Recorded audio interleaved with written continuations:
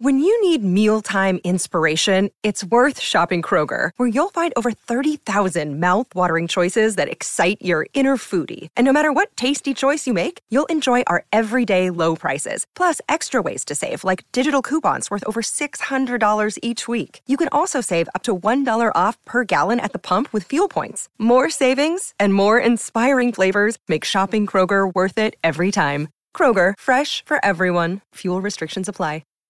Hello, welcome to the Talking City podcast in our new surroundings today, and I'm delighted to say Stu Brennan and Ian Cheeseman have joined me. Nice to see you chaps. You alright? Nice to see you too. It's sumptuous surroundings, I think. Hopefully the listeners can hear just how high definition we are now, but that's what they all wanted, wasn't it? I want to paint the picture of these books in the corner. What are those? Are those like old evening newses? I think they're the old sort of records from the evening news. There'll be dust coming off them, yeah. There will be fumes. 100 years old and I've got bylines in all of them. And you made some more bylines over the weekend, Stu, because City off to Anfield. The hoodoo, as we always talk about every time Liverpool come up. Ian, I know you've spoken previously in the past about how little sort of joy you've had going to Anfield yourself. I mean, it's one win in the last 15 years, but was it one league win in the last 40 years or so? Was it? I've been going to Anfield since the late 70s, and I've seen City win, and I've not missed a game, by the way, at the City-Liverpool games, and I've seen City win twice.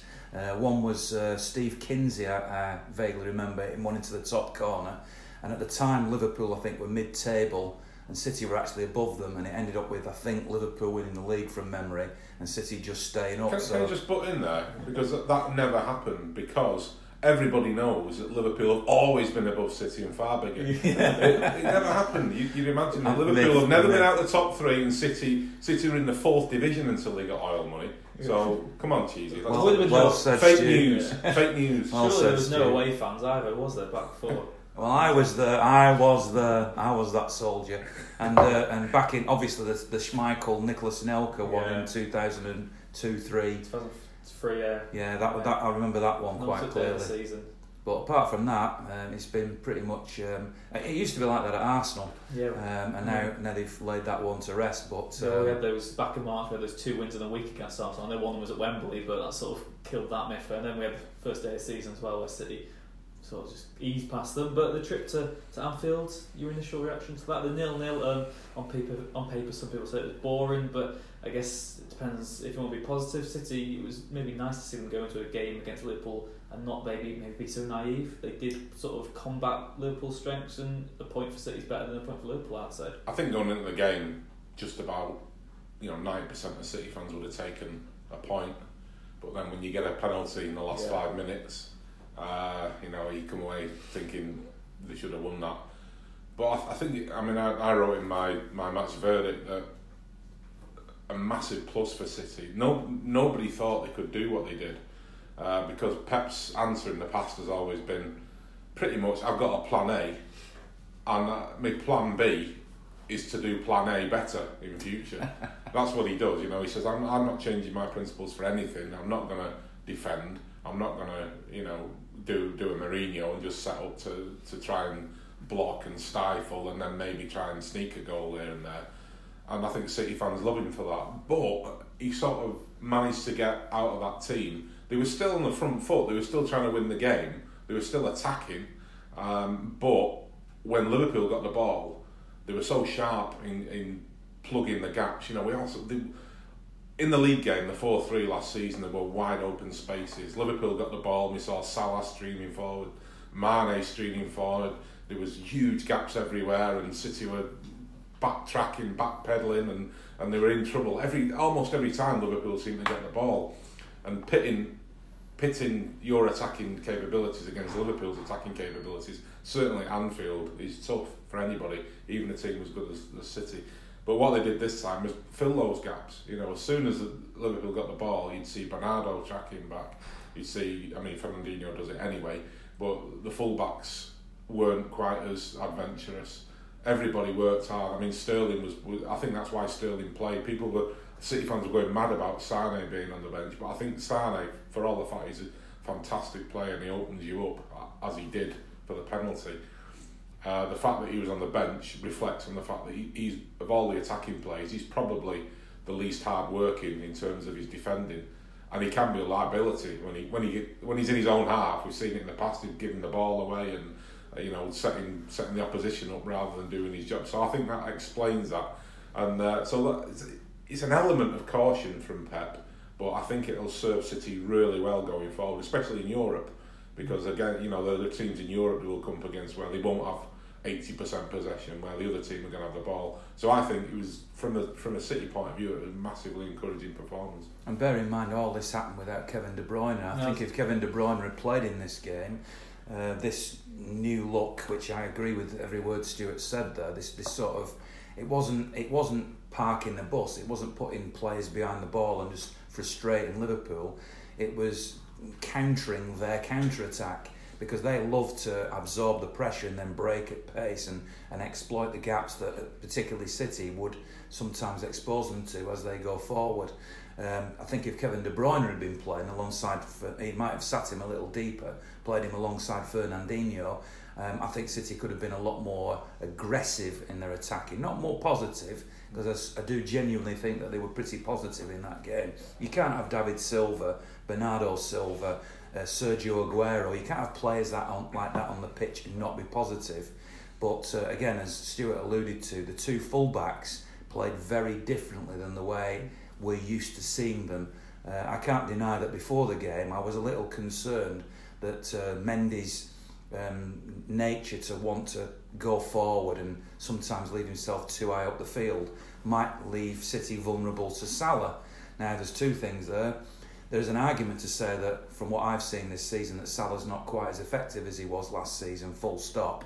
But I don't want to take any credit away from the way that City handled him yesterday, because they basically nullified him. But also the fact that he is seen as the main threat, if you like, and he was going to come down that side. We'd seen Laporte playing midweek at Hoffenheim in the left full-back position, and that didn't really work well, I didn't think, as a left-back anyway. And Mendy coming in slightly worried me. But I've got to say, I thought Laporte was absolutely outstanding in that position. He really has come on, and he's starting to look like the deal to me. And Mendy was very disciplined.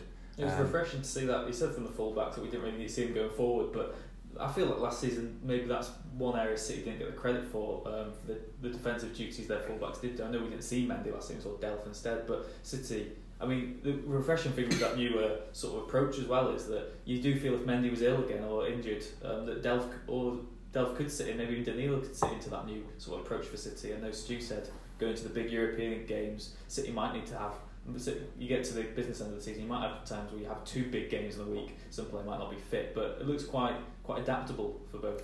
Doesn't it? It depends on the approach. I mean, you've got to take your hat off to Pep yesterday and give him a lot of the credit, because, as Stuart said, that the whole attitude of City, and we all love it, is attack, and the defence will sort of deal with whatever comes the other way. They still dominated the possession at Anfield, but they dominated it in a much more restrained way. And actually, I thought they nullified the atmosphere. I know it was an afternoon game as opposed to the night game that it was in the Champions League, and that makes a bit of a difference. I mean, I watched, along with Charlotte, the coach coming in, and it was completely different. There was none of that animosity. When you looked at the people that were actually stood there when they came in, they were different people. They were Liverpool fans, of course, but they were different people.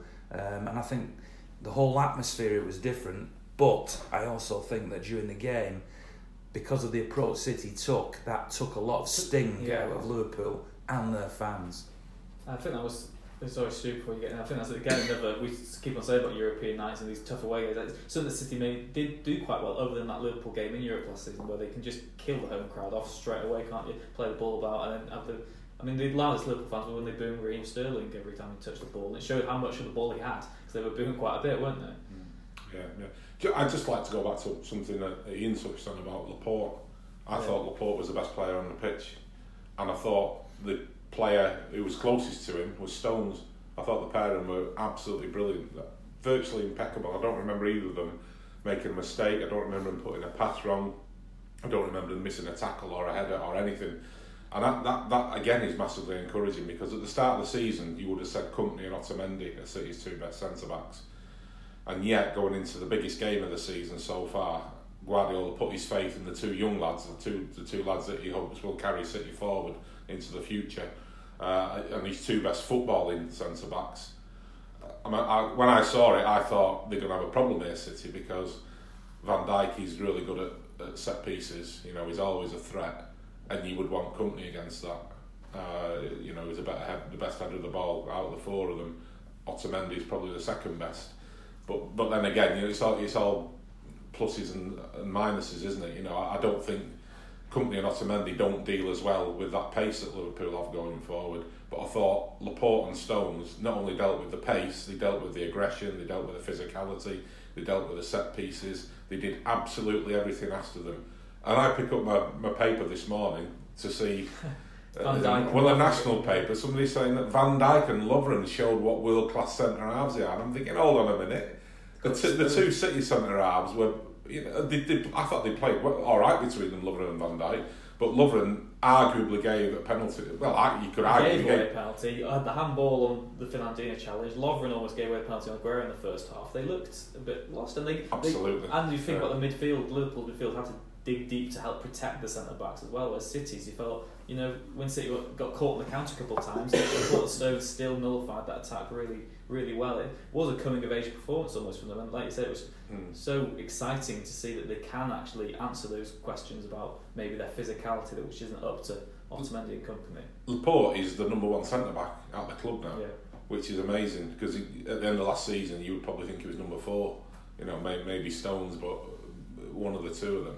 But we're seeing now why City paid at the time a record fee for him, because he's a centre back who seems, I don't want to jinx him, but he's a centre back who's got the lot. He's got that physicality. He was going into tackles. You know, he was being aggressive and physical with players, which you've got to have in the Premier League.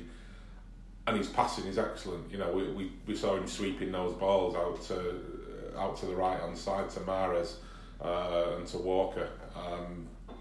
And it sets City on the front foot straight away, like that kind of passing. I'm massively impressed, and it's no surprise that he's been first name on the team sheet for Guardiola this season.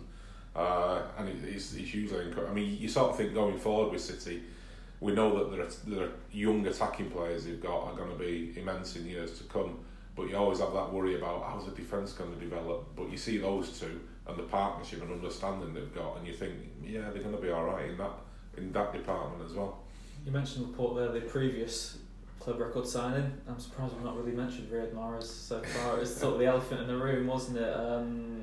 The penalty decision's been all over media. As Stu said, before the game, a 0-0's fine really from a City point of view, but when you have that spot kick right at the end, what did you make of it? Did you both have those doubts? I mean, me and Stu had a chat this morning saying, you know what, Ederson was probably the best player to take that one of those penalties, but it was never going to happen.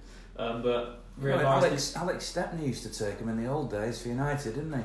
He did. He was top scorer for United for a long while in the season they went down. But yeah, it's not unheard of. It's not without precedent. But I mean, you know, you could, rather than just talk about his performance in that game or that penalty, let's talk about the broader thing. I'm yet to be really impressed, if I'm being honest, with Riyad Mahrez. When I watched him at Leicester, you know, obviously you can see that he's got something about him. He's a quality player. I mean, so I'm not having a go at the guy completely, but at the moment we're only seeing. I was talking to my son about it last night, and he's saying, "Well, what does he offer? What, you know, at his best, what does he offer?" Yes, he can do that through ball. We saw him do it for Vardy at Leicester. So he sits out on the wing and times and accurately passes this through ball. We also can see that he cuts in from the right hand side, and he can sort of Thierry Henry-esque, you know, curl that ball in at the far side, and he can take a free kick. Now, there was a little glimpse at Anfield yesterday, very early on in the game, of a little run that he made into a central position, which I actually thought he was very dangerous. But up until now, everything he's done, to me, has been too slow. He isn't in the tempo of the passing yet, and sticking him out on the right like that, the cross that he makes when he gets to the byline, when he does go around the outside, is a relatively weak cross. So therefore, everything has to come from the left side. It also meant yesterday at Anfield that Sterling would be on the left, having made the decision to pick Sterling over Sane for the reasons that Stuart said, it means that Sterling's on the left. Now I think Sterling's far more effective on the right, so that worries me. Now then you come to the penalty. So he's not had a fantastic game. I understand the logic that he might have been in because he retains possession better, and he'd rather, that is Pep, have a player who retains possession rather than Sane, who's more prone to run at somebody, be dangerous of course some of the time, but lose it in others. So Riyad Mahrez would keep it more. But so I can see why in a way he was in the side, and obviously Gundogan was out, De Bruyne was out. There were injury issues. But when it came to the penalty, I was looking down from my position high up on the gantry, and obviously I saw it unfold. That Jesus picked up the ball, and then Mahrez went over. Stuart will no doubt elaborate on this in a minute because he's told me what's been said in the press conferences, so I'll leave that to him. But you see Mahrez take the ball. He's decided he wants to take it, and the whole body language to me worried me straight away. I didn't want to say anything, but I thought, this doesn't all go well. Then I find out that he's missed 5 while he was at Leicester, so his record's not great. But also I was told later on by Martin Tyler, the Sky commentator I talked to, he said Silva had missed his one and only penalty. Who was the other one who'd missed 2 out of these last 3? It might have been Jesus actually, missed 2 out of the last 3. So who is the penalty taker? Now, we might joke about it, but maybe it should have been Mendy to blast it in, or maybe it should have been Ederson to blast it in.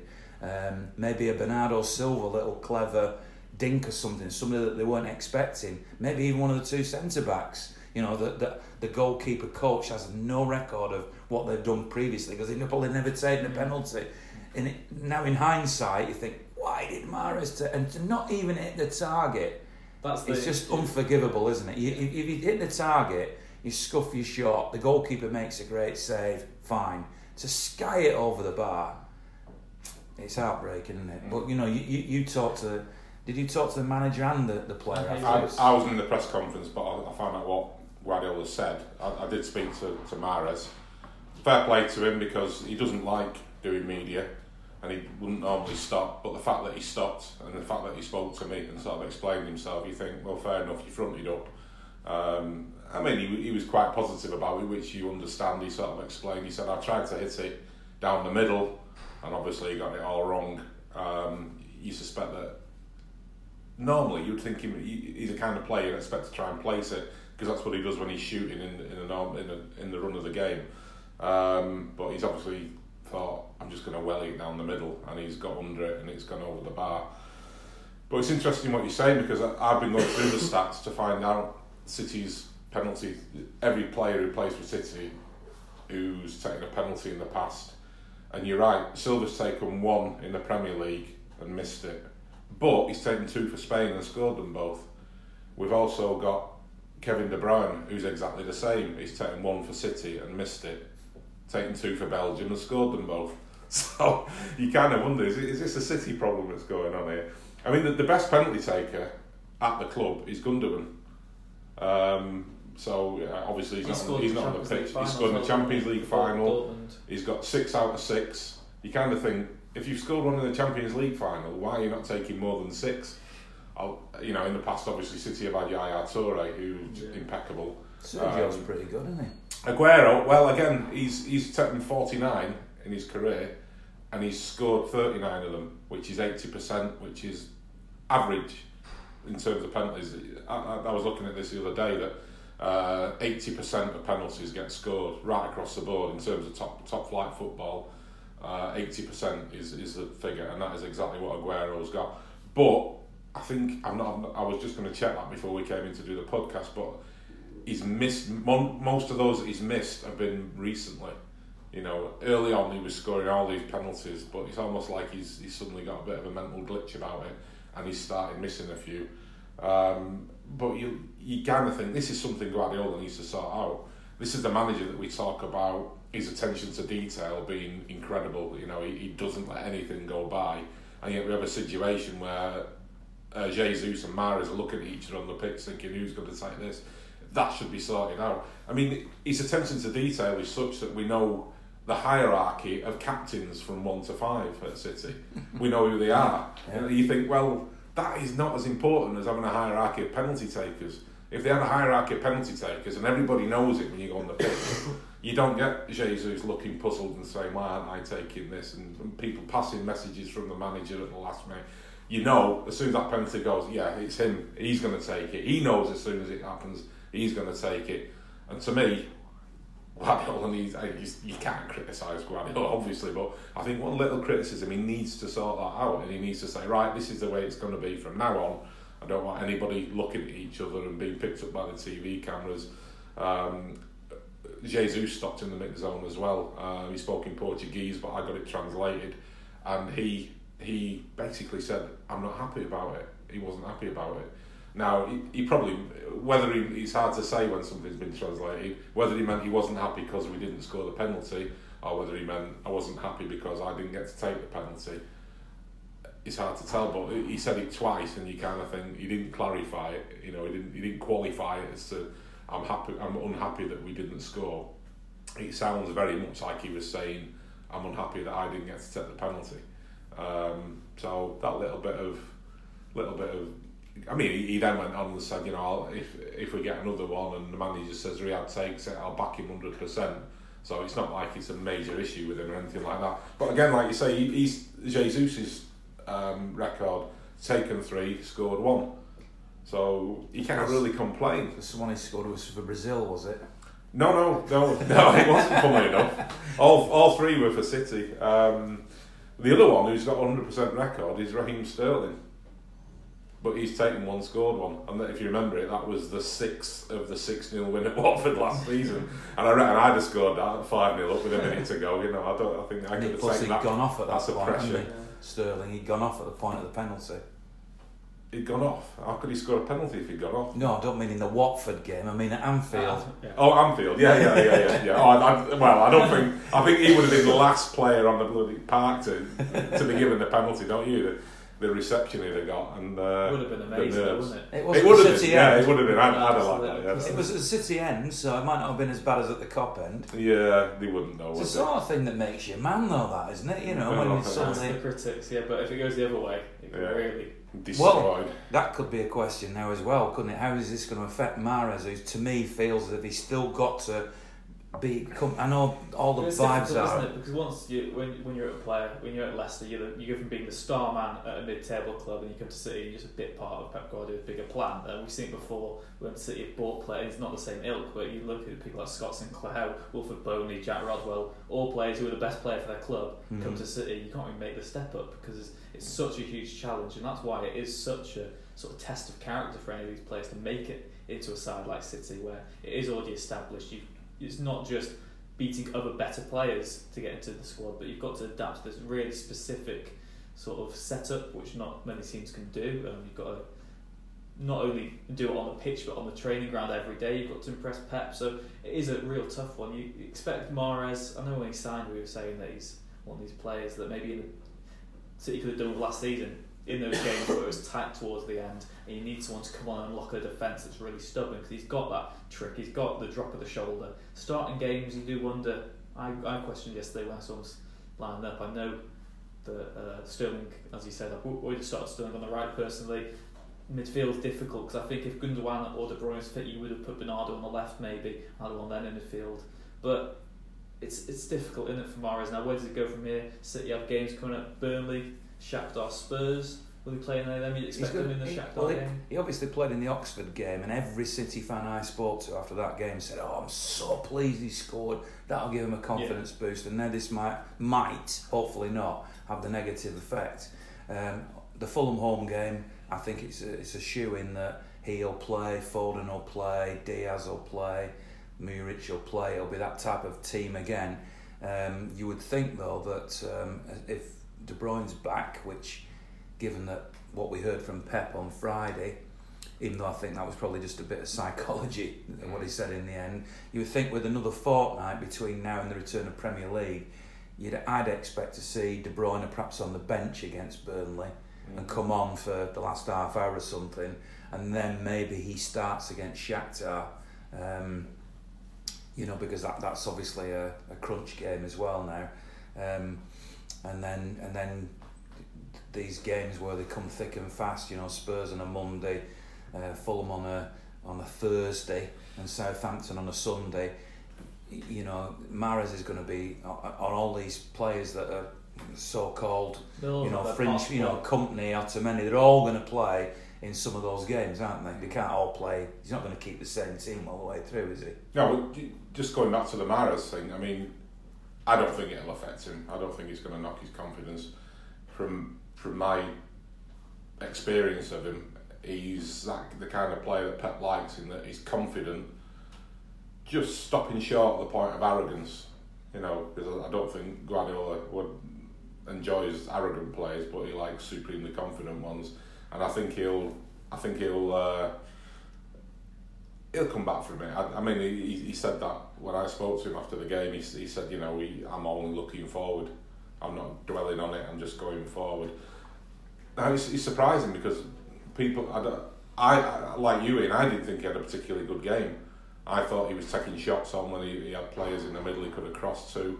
He had that one moment where he ghosted, was it past Robertson, and then dragged his shot past the far post, which was decent, but you need to score those chances if you're Manchester City and playing at Liverpool. I didn't think he had a great game, but he's still early in his City career. Bernardo Silva, it took him a season to bed in. And David Silva. David Silva probably did it in 3 months, but, he's a genius. Even Leroy Sané last season though. Sané. And the season before, he's always been a bit of a slow starter. Yeah, I think that happens. You get a player coming from another club especially when you're coming into a team like Guardiola's, where there's so much to learn. Yeah. It took most of those players a season to sort of get into the heads what Guardiola wanted of them. So to expect a player to come into the team and immediately click with it ain't gonna happen. So give him time. Any player deserves that time. And I think Mahrez is class. We saw him at Leicester. And I know what you're saying about players coming from other clubs. I think you mentioned Rod, but none of them were PFA Player of the Year. Yeah, that's true. And he was deservedly PFA Player of the Year. Perhaps Kanté was the only one. You've got to be world class to do that in that team. You've got to have that quality, haven't you? He's got it. He's definitely got the quality. The other thing you need is a mentality. Like you say, you're not playing at Leicester anymore. You're playing for Champions Leagues. You're playing for Premier League titles, and Leicester were, but you've got to do it consistently. You're the overdog. You're not the underdog, and there's a big difference.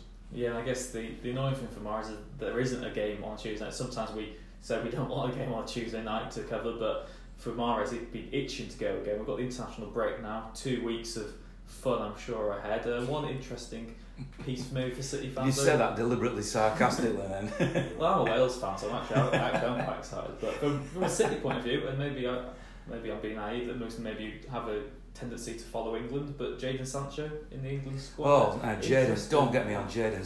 That's exactly what I'm about to do now, because I had one of my friends text me yesterday after the Mahrez incident. He said, "Why did City buy Mahrez when they had Jadon Sancho?" And City wanted to keep Jadon Sancho.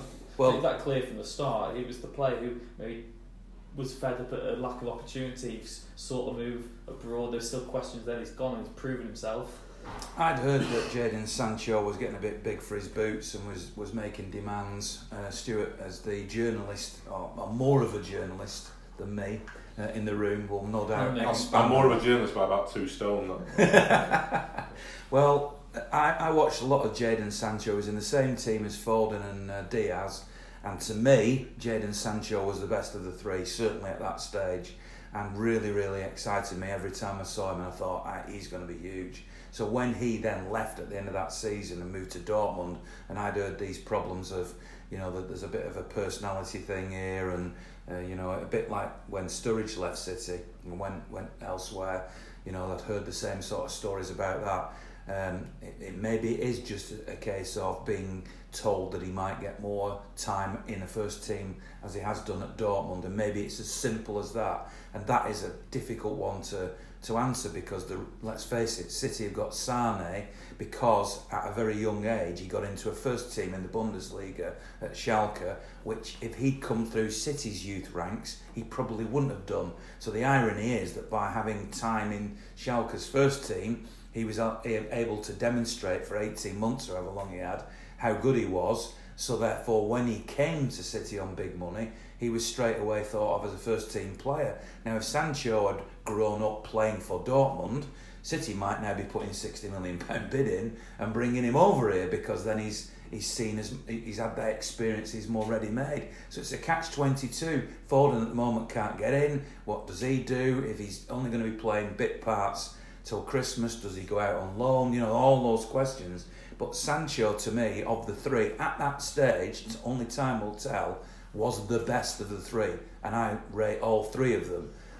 But Sancho, to me, was the best. So it was heartbreaking to see him go. Wish him really well, and it's great to see him in the England squad. And I'll be interested to see whether he gets a few minutes or gets involved. But he is, to me, he's the bee's knees, or hopefully will be.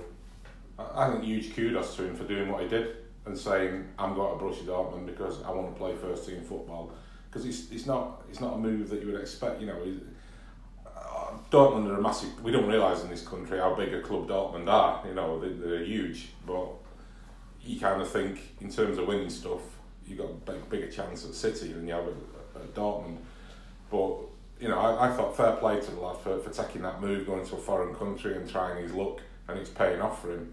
And I'm pleased it is. I think Dortmund are top of the German league at the moment, aren't they? They are, but are they going to win it? Who knows? Who knows? But you know, I hope they do. But I think they're the last team to have stopped Bayern winning it. Yeah. So it's not impossible, is it? It's not. But going back to you and I used to watching you more than me, but used to watch him playing in the youth ranks at City, Sancho, and I was massively impressed by him. He's a lovely player to watch. He's got every trick in the book. He's got a turn of pace. He's got an eye for goal. He's got an eye for a pass. I think he's got all the attributes to be a top player. The only thing I would say about it, and you're talking about, you know, there was those three, Sancho, Foden, Diaz. I remember Sancho was unbelievable, as was Foden, as was Diaz, probably to a lesser extent, in the FA Youth Cup run that they had. And they got to the final and they played Chelsea. In that final, Sancho went missing. Yeah, fair point. Chelsea completely blanked him out of the game. The only City player who actually showed up, I thought, in the two games was Foden. I thought he was City's best player by a country mile, and that was up against a very strong, physically strong and football strong Chelsea team. And that sort of, I know you can't judge a player over two, but I thought this is the biggest game these lads have played. Yet Foden is out there doing what he's always done. Sancho has gone missing a little bit. Now, what he's done at Dortmund so far, he's proven me wrong, because he's stepping into the Bundesliga, playing in 80,000 crowds to get at Dortmund. They get big crowds. They can do, yeah. He's playing in front of these huge crowds in big games, and he's turning it on. You know, he's showing what he can do. So, but it's a different situation, because he's not Foden's a local boy who sort of got City imbued in him. It's within him, and the prospect of him going to a foreign country and playing as Sancho has done isn't anything like the same. Sancho came to City from was it Watford? Yeah, I think Watford it was, wasn't it? And he's not got that tie. He's not got that look, that feel. So him moving on, it wasn't such a big deal as it would be for Foden. But I hope Foden can get the time that he wants this season, the time that he needs.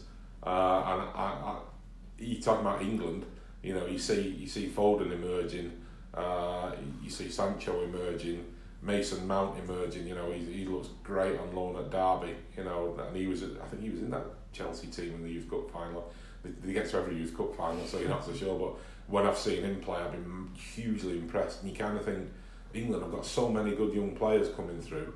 And the players who've played together in the past and who've got a friendship and an understanding, you kind of think, you know, it bodes well. I'm not a big England fan. I don't really bother about international football, but you know, it'd be nice to see all these young lads forging a team and achieving something. Well, certainly on the international subject, Jurgen Klopp's bemoaning the fact that his players have got to go off and play these meaningless games this week, and as a City fan, and that's the way I look at life, The fact that De Bruyne's not going, the fact that Aguero's not going, pleases me. The fact that David Silva's now retired from international football pleases me.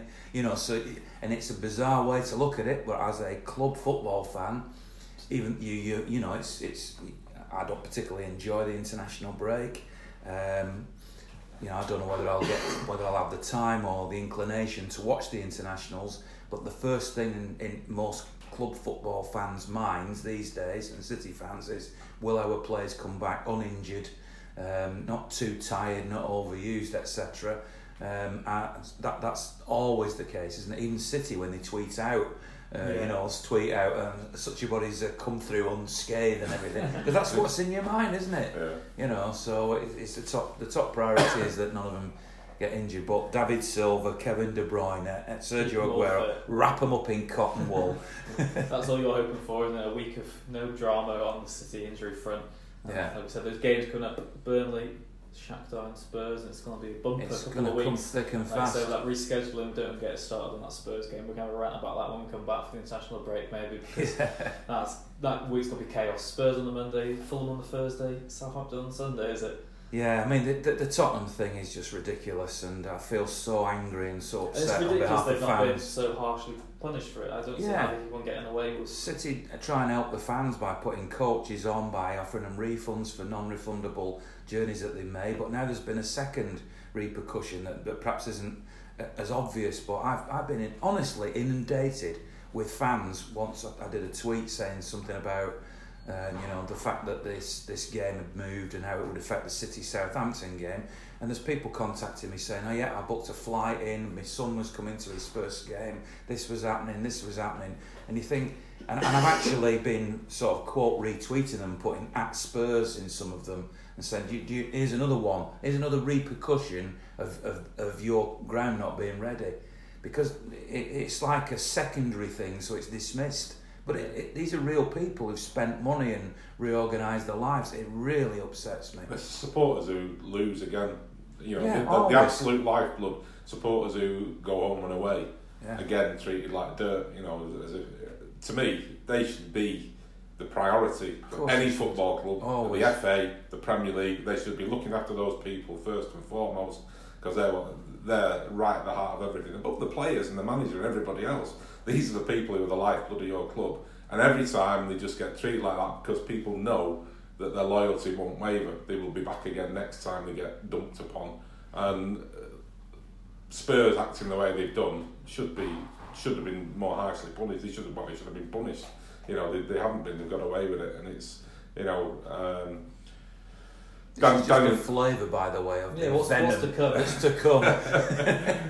Well, we really have time to think about our angry eye. And of course, from the away point of view as well, it's not just the City fans, like you say, who've been affected. It's all the away fans who already had their travel booked to go and play City. And more and more now, football fans, we were very, very tribal, but we should start thinking of ourselves as one whole.